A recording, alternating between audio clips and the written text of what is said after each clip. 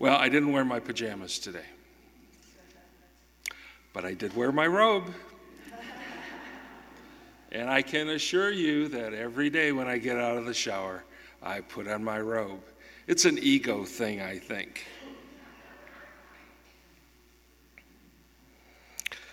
I have a word of thanks to give to my granddaughter, Soraya, who it was actually Saturday night. I had not yet printed my sermon off of the computer. And those of you know I've had eye surgery, so my ability to view the little print that's on the computer as to what to do in particular situations was unavailable to me. And so she came down and she printed it off for me. She actually put it in a nice booklet. And she said that she thought maybe those of you in the back row could actually read my sermon today. So I want to start today with the idea that Christmas to New Year's is a beginning and an ending all in one. Right now, sitting up near the North Pole in a cabin with a nice wood stove going and a very fluffy, comfortable chair.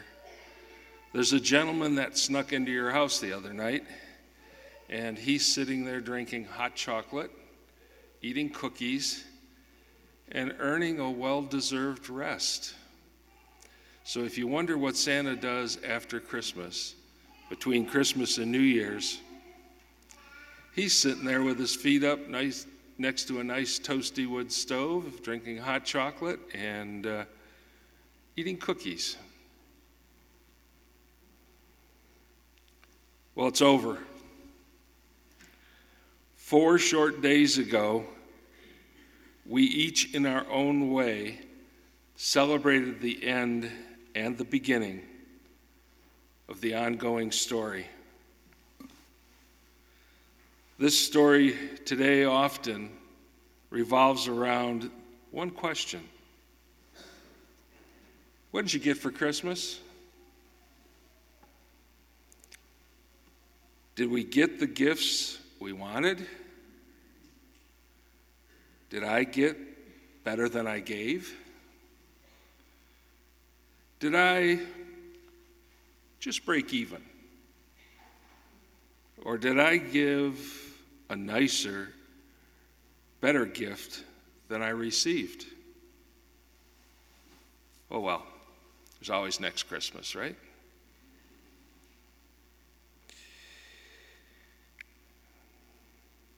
Even with a print this size, I've lost my place.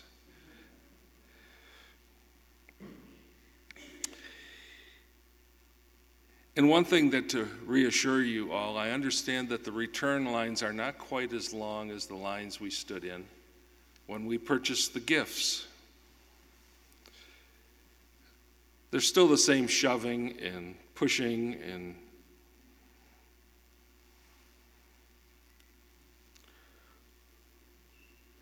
that occurs whether we're buying or whether we're returning. Oh, the joys of a retail Christmas, huh? The answer for some of us has become, you all know the answer, Amazon, which involves repacking now what we just opened, getting the parts back into the original packaging material. It all came out of the box, but without a degree in packaging engineering or the grace of God, it's never going to go back in the box. Then after several hours of work, of repacking, there's the option to us of driving it back to the pickup point or putting it on the porch and giving the porch pirates a second shot at the same package. The joys of Christmas. I find myself longing for the story of the Christmas past. I struggle with the story of the Christmas present, and I find Christmas yet to come a little frightening. Each passing year seems to be moving farther away from that real meaning of Christmas, as fewer and fewer people remember the story with the beginning and the end. It's a story we all know. It's a story written through the pages of the Bible. It's a story of the conditional love. I can't read this note. Oh, well, I'll skip it. It's a story of the conditional love, grace, and unending forgiveness that God has for his people. We are told in the 23rd Psalm that God loves us so much that he restores my soul. We can't do that. Only God does that for us. And in the story of the woman caught in sin, Jesus says, has no one condemned you? And she said, no one, sir. And then the most important words, Jesus says, neither do I. Go on your way, and from now on, sin no more. The only person with the power and the authority to condemn us chooses not to do it. This is a story that runs from condemnation to forgiveness.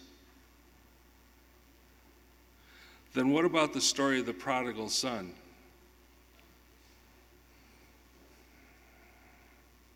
Total forgiveness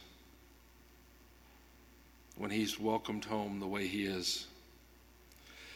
Or the parable of the lost sheep. No punishment, just joy for one another.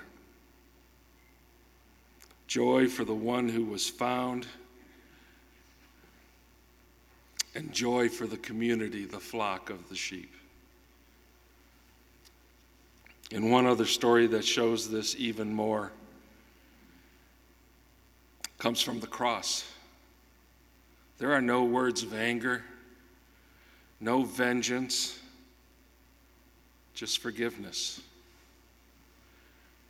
Forgive them, for they know not what they do.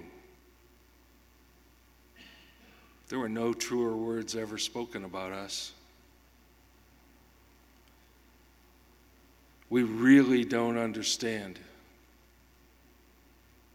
Christmas is just part of the story of God's love for his people. It's a story of unconditional love, boundless grace, and unending forgiveness. 3 days from now, we set aside this year for a brand new beginning. New hopes, new opportunities to forgive others, and to take the opportunity to accept God's love, grace, and forgiveness for each and every one of us. God-given blessings that we might find the capacity within ourselves to love our neighbors and to extend God's grace, forgiveness to those around us, those people in pain, those who are sad, those who are poor of spirit. Jesus said to us, "Love one another as I have loved you. In this way, you will be known as my followers." After all, that's why we're here, isn't it? You all have been graciously sitting there and listening to me right now. And I know I've pretty much been preaching to the choir, but I want to ask one question before I get to the amen. What if we resolve to live more completely in the love, grace, and mercy and forgiveness of God's new beginning for us? What if we share this new beginning with others in 2020? What if my vision returns to 2020? When we share this vision with others, it just may be the beginning of a new world. The beginning of a time and a place where we reach out in love rather than anger. The beginning of a time and a place where we offer forgiveness instead of seek revenge. Well, I want to thank you for your attention. I think I read most of the words right. And I end with one thought. It's about loving your neighbor as yourself. Don't forget to treat yourself with love and forgiveness. Amen.